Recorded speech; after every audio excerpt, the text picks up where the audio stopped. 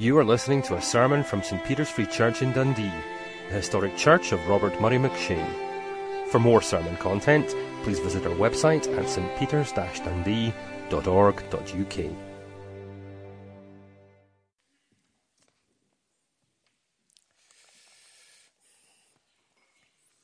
Well, it's good to be with you all again, and thank you for having me back. We, about a month ago, I guess now, began a sequence of evening studies in 2 Corinthians. And so if you weren't here last time, you only missed the first two verses. Our pace will pick up. You'll be glad to hear. So this evening we're going to look at verses 3 through to 11. And we'll read from 1 to 11, just to take in Paul's greetings again, and then we'll pray. So 2 Corinthians chapter 1 verse 1. Paul, an apostle of Christ Jesus by the will of God, and Timothy our brother, to the church of God in Corinth, together with all the saints throughout Achaia. Grace and peace to you from God our Father and the Lord Jesus Christ. Praise be to the God and Father of our Lord Jesus Christ, the Father of compassion and the God of all comfort, who comforts us in all our troubles, so that we can comfort those in any trouble with the comfort we ourselves have received from God.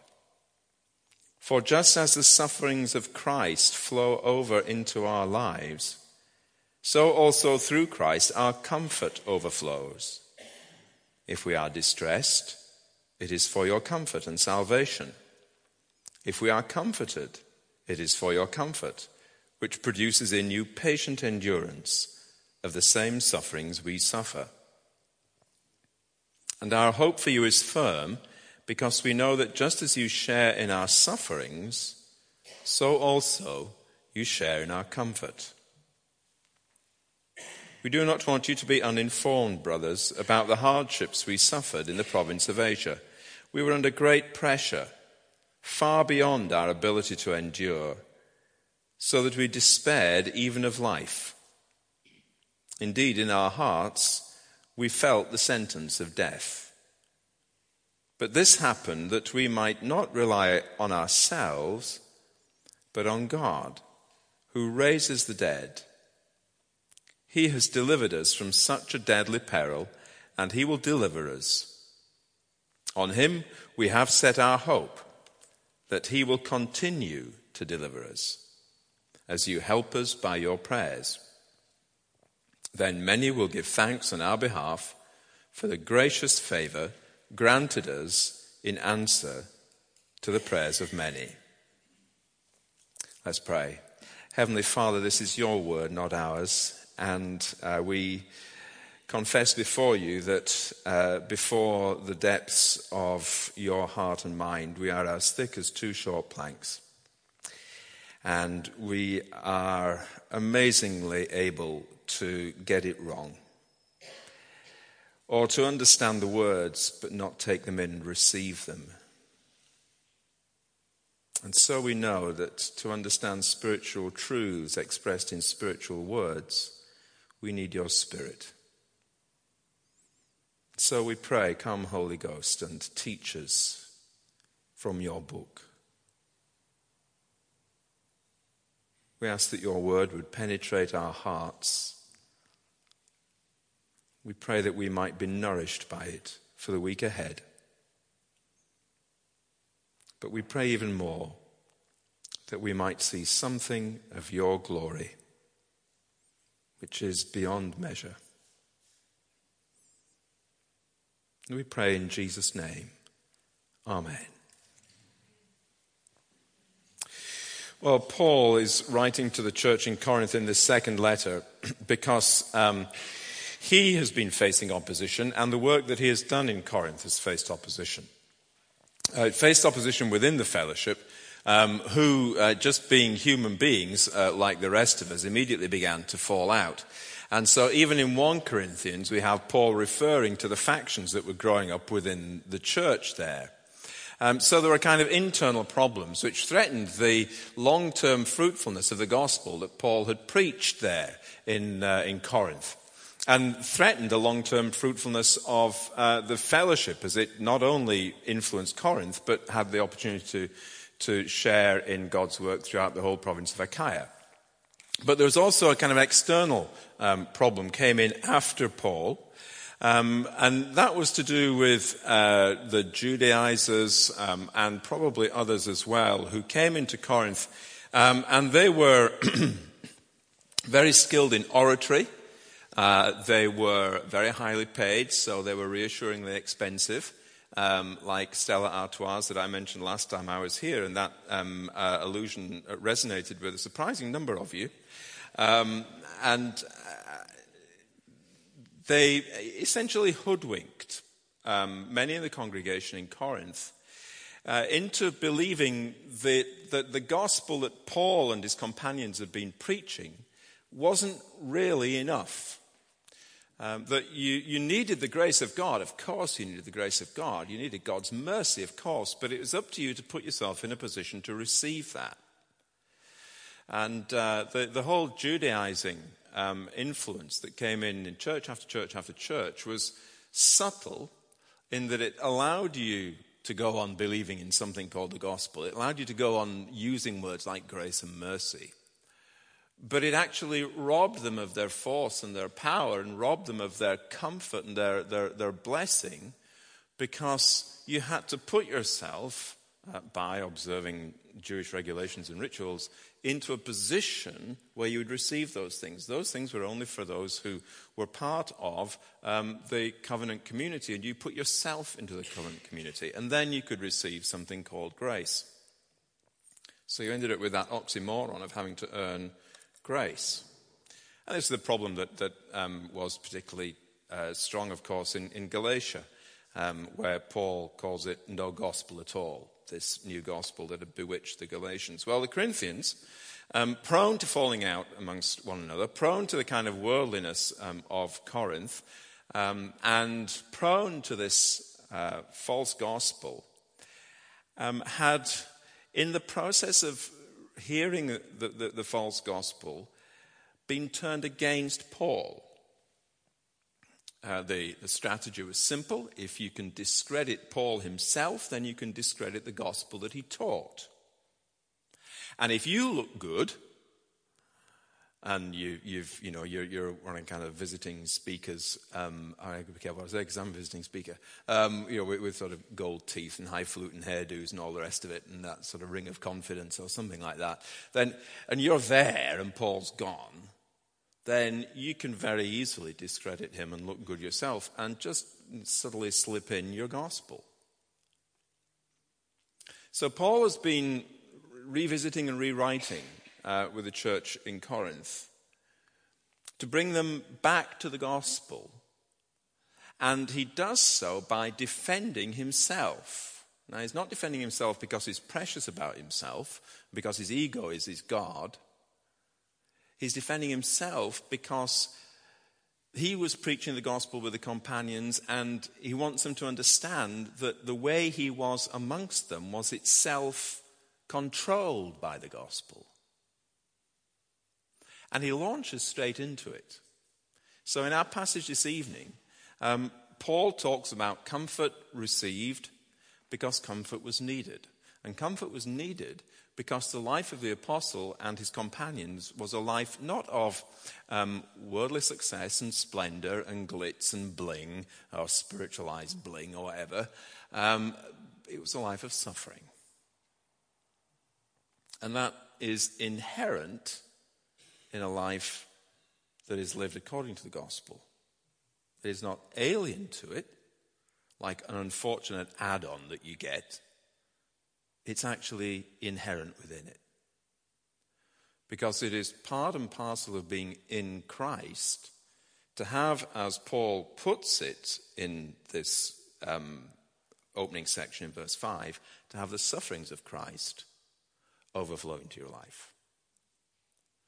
It is part and parcel of being united with Christ that you are not only united with him in his death and in his resurrection, you not only receive his righteousness as he took your sin, but you then begin to live a Christ-like life. So just to get our heads around the way that what Paul is writing about here is absolutely core in the Christian's experience. Afflictions, sufferings, distresses, hard times, difficulties, trials. We just remind ourselves to get this into our heads that Jesus said, if you want to be my disciple, then what have you got to do? What is it going to involve?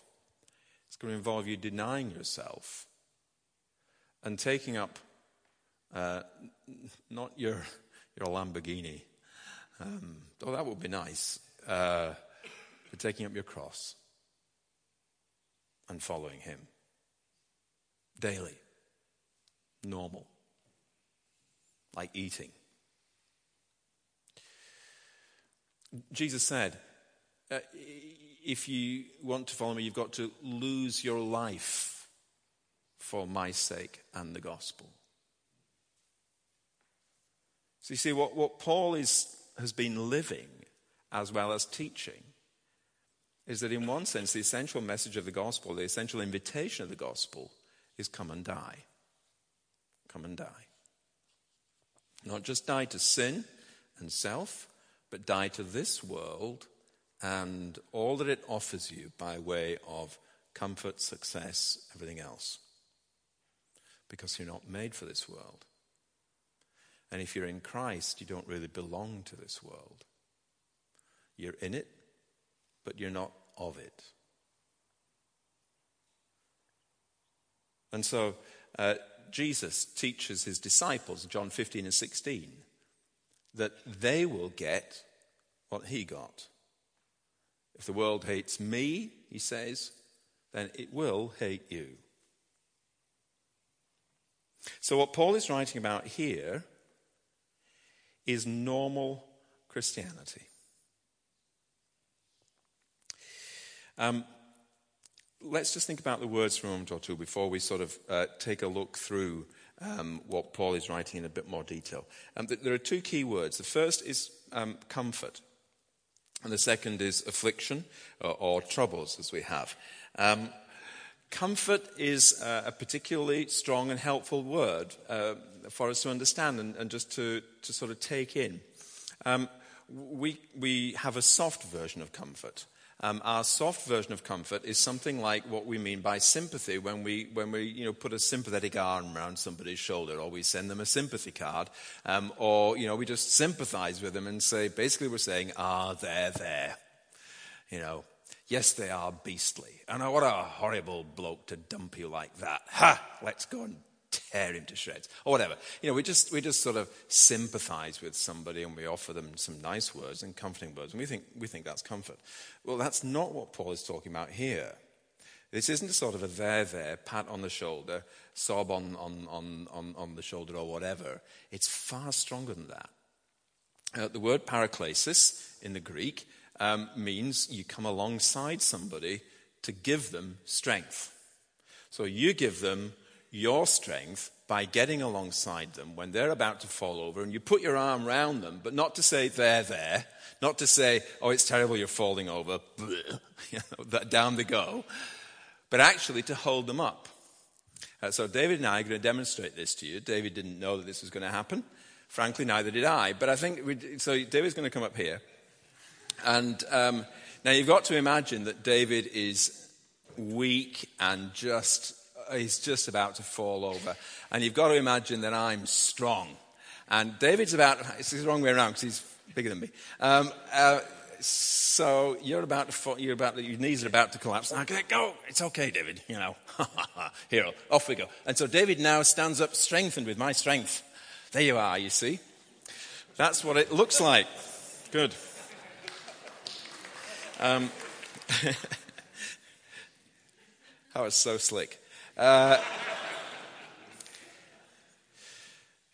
The comfort, our English word comfort, is exactly the right way to translate the Greek word paraklesis.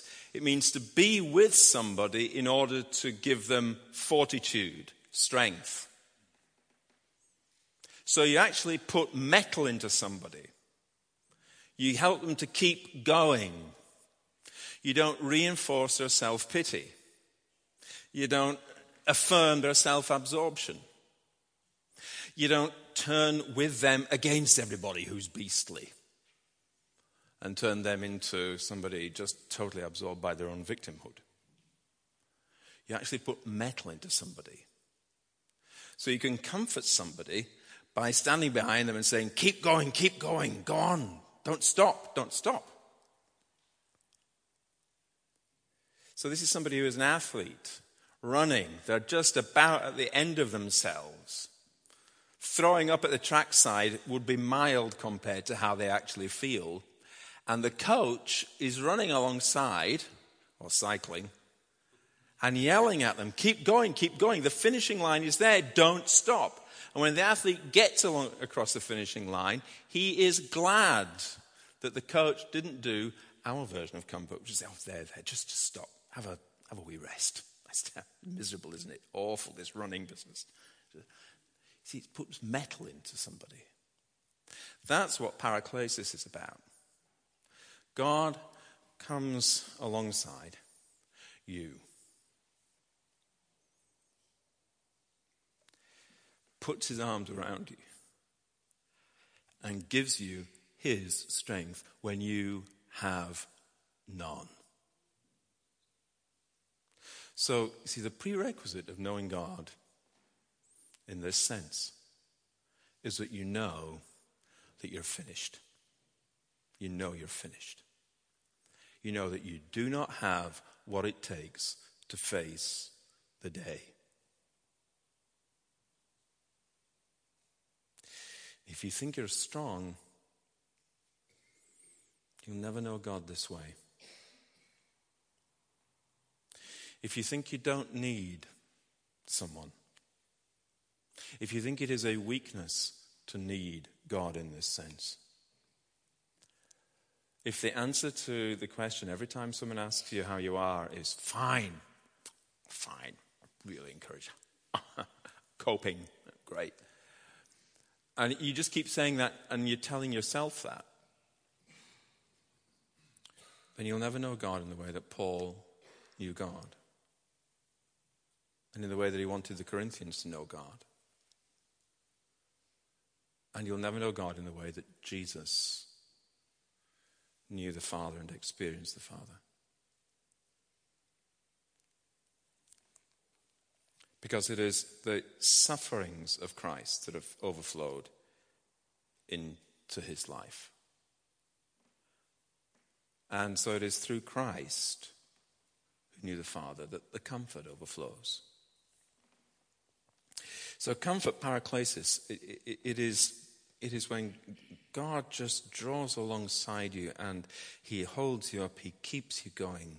He doesn't turn you into a self-absorbed, self-preoccupied, self-pitying victim. He stands you up again. And the other word is affliction or thlipsis. Trouble, if you have the NIV in verse 4, and it is also sufferings that we have in the passage in verse 6 and 7 and 5. The word thlipsis literally means to be caught between a rock and a hard place. That's affliction. That's suffering. That's troubles. You're caught between a rock and a hard place. And when you're caught between a rock and a hard place, what's that like? It means you don't know what to do next. You cannot see a way forward. You have no plan. Wherever you look, it's pressure. It is pressing in on you. In fact, you'd see how Paul later on in the second section, 8 through 11, talks about being under great pressure. It's very interesting that we read from Job with a reference to the amethyst and the gold. How is amethyst formed? Igneous rock. It's a crystalline thing, isn't it? Crystal there. And so rock has been melted. How do you melt rock? Well, you don't just apply a lot of heat. You have to do it under pressure. And then as it cools, if it cools in the right way, and it's got the right chemicals in it, it'll produce an amethyst or a diamond. So the affliction, the thlipsis, this caught between rock and a hard place, is Paul's experience, and that was Christ's experience. What is the rock and the hard place? What is it? What is the pressure? Well, it's certainly opposition from the world. It is certainly animosity that is received. It's something that isn't just caused by that. It's something which takes you to the end of your tether. So now Paul writes about it. Read in verse 8 with me, if you will. We do not want you to be uninformed, brothers, about the hardship we suffered in the province of Asia. We were under great pressure, far beyond our ability to endure, so that we despaired even of life. Indeed, in our hearts we felt the sentence of death. Come and die.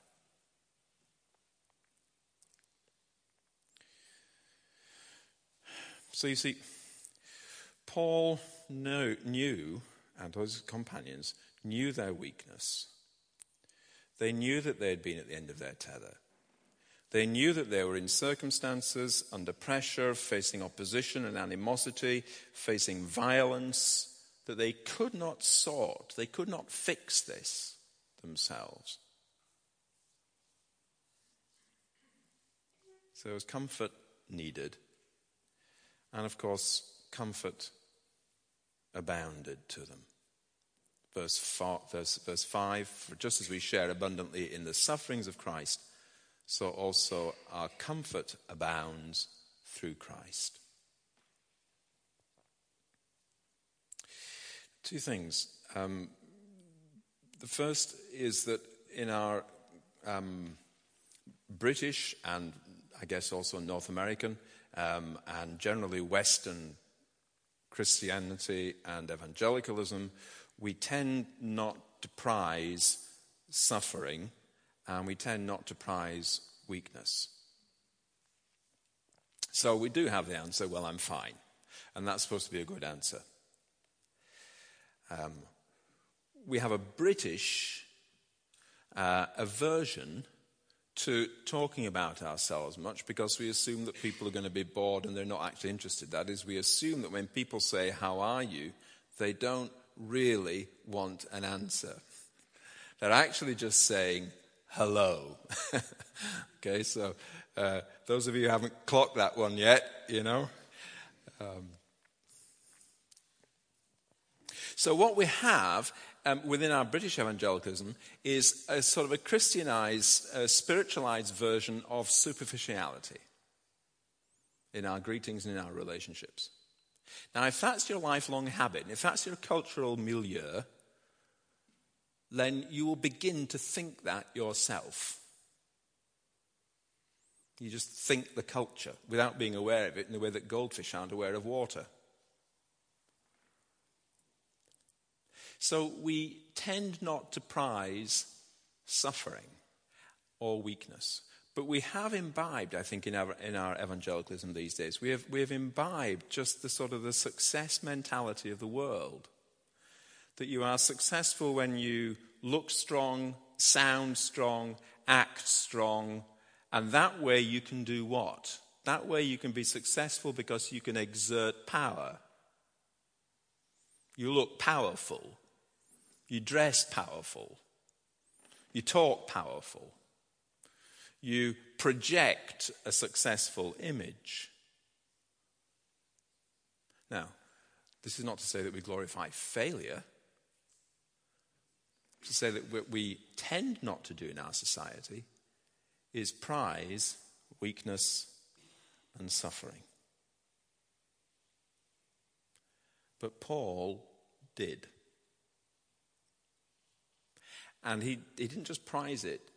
He wanted the Corinthians not just to know that that's what the Christian life was like, but to know why. And that's why he goes on in verses 8 to 11 to talk about it so openly. We do not want you to be uninformed, brothers and sisters, about the troubles we experience in the province of Asia. Why doesn't he want them to be uninformed?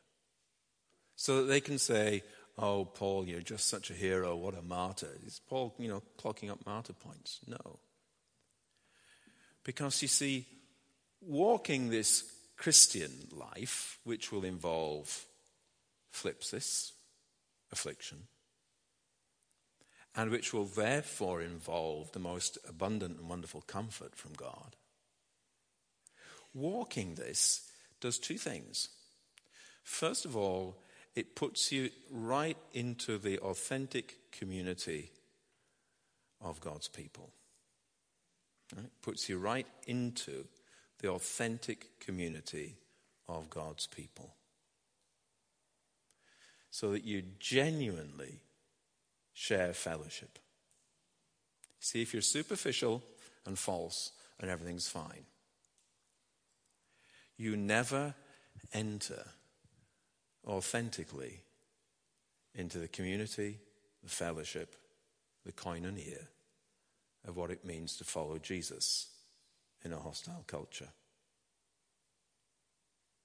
And you can never enter into that koinonia, that commonality of experiencing the God who comforts you, of being people who need God. And you'll be a loser because all you'll have is superficial fellowship. It won't be fellowship, recognizably in biblical terms, in fact. But other people will be the losers too. Because all they'll ever get is this person who never really opens up. This person who never really shares their heart. This person who somehow or another just never seems to go through the trials and the troubles that we all go through. This person who has, 2.4 golden children who love the Lord and speak Hebrew and Greek from an age of 2.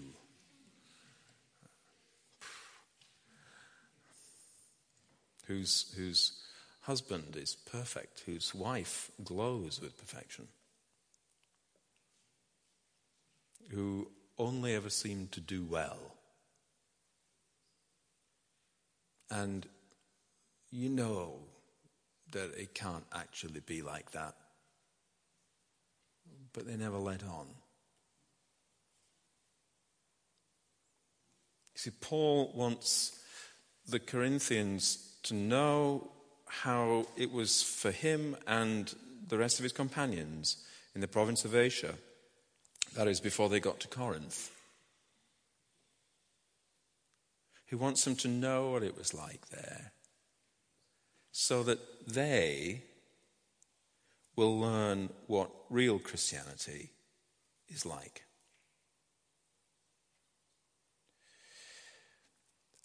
The second reason why he wants them to know this is so that they can join in prayer and see that their prayers actually make a difference, which was one of the lovely things that we were hearing from Max and Raquel earlier on. So when the church got together and prayed, things a long way away changed. Because the church that was praying entered the sufferings of those who were being afflicted. And so Paul talks about, on him we have set our hope. This is the second half of verse 10 going into 11. On him we have set our hope that he will continue to deliver us as you help us by your prayers. Then many will give thanks on our behalf for the gracious favor granted us in answer to the prayers of many. So you enter that genuine koinonia, that genuine fellowship, those who have the comfort of God in common because they have the afflictions in the world in common. You enter that fellowship not just in conversation but in prayer for one another. And then what happens? What happens is that God is thanked. God gets glorified. God gets honored. The always successful, happy, fine, sorted Christian not only lives a myth of not really needing God to hold them up, because they can hold themselves up pretty well, thank you. But in that process, God is robbed of the glory that is due to his name. God is robbed of the thanks that come for answered prayer. God is robbed of the glory that is his when we trust him and depend upon him and not ourselves. God is robbed of the praise and the thanksgiving and the sense of, Lord, you are wonderful. You got me through this. I couldn't have done this thing that happens through affliction. God is robbed of the glory that comes to his name when previously self-absorbed, rebellious sinners who are only into life for what they can get out of it are transformed by the gospel into inside-out believers who go the way of the cross. His Son is glorified. His Son's walk is glorified and honored. His Son's cross is lifted high. Not because it's sung that it's lifted high, but because it's lived in the lives of the believers. We've done something with the answer to the first question of the catechism. The first question is, what is the chief end of man? And the answer is... That was just disastrous. That was just absolutely awful. So anyway, what some of you were whispering, chief end of man is to glorify God and enjoy him forever. Right? What we've done in our culture, in our evangelical Western subculture, is we've reversed the whole thing. So our first question is, what is the chief end of me? And the answer is, we say, what is the chief end of God? That is, what is God's use? Of what benefit is he to me? What is the chief end of God? And the answer is, the chief end of God is to glorify me and help me enjoy myself forever. That's our cultural and tragically, so often, our Christian subcultural approach to it. What is God for? God is to glorify me and help me enjoy myself forever.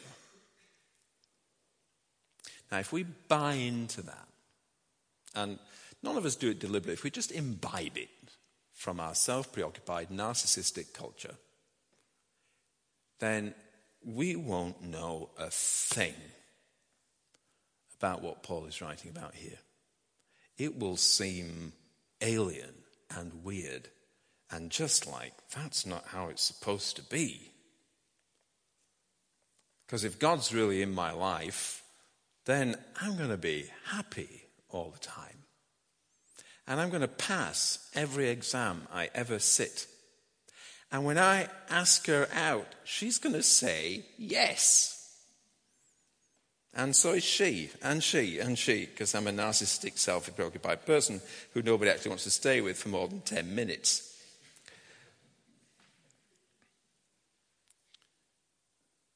You see, Christ is glorified in the lives of self-absorbed, narcissistic, I'm the center of the universe sinners who so walk with Christ because of the fruit of the gospel that they are prepared to die. And in that weakness, and in the midst of that affliction, receive the very comfort of the Father. And in closing, to me, for me, this is probably just sort of more personal reflection than hard-nosed exegesis. The key word in the whole passage is that one. It's Father. It's a Father who sees, a Father who knows, the Father whose heart goes out to his children as it went out to his Son. It's because he's your heavenly Father that he understands and comforts you. Not God in a sort of a distant, remote, a-personal sense, but Father. And you know where we hear that? This is communion coming up. When the Son on the cross, was there ever a more afflicted place, cried out, Father, into your hands I commend my spirit. Let's pray.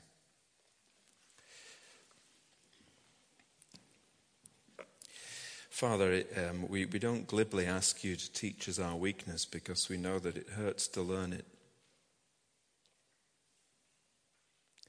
But we would be real.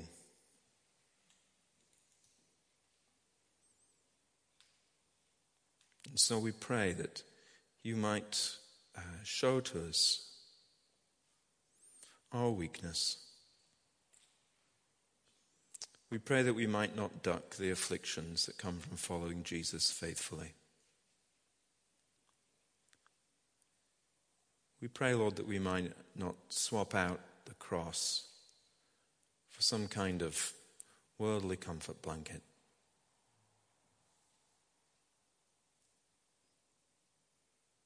We pray that we might know your comfort. And we pray, Lord, that you would, by your Spirit, create such a quality of fellowship that we are real about the afflictions, and therefore real as we glorify you together for your comfort. In Jesus' name, amen.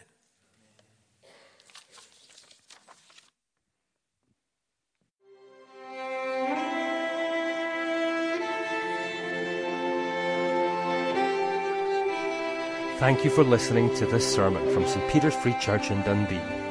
If you found this sermon has been helpful to you, please help us to continue building up and assisting the people of God.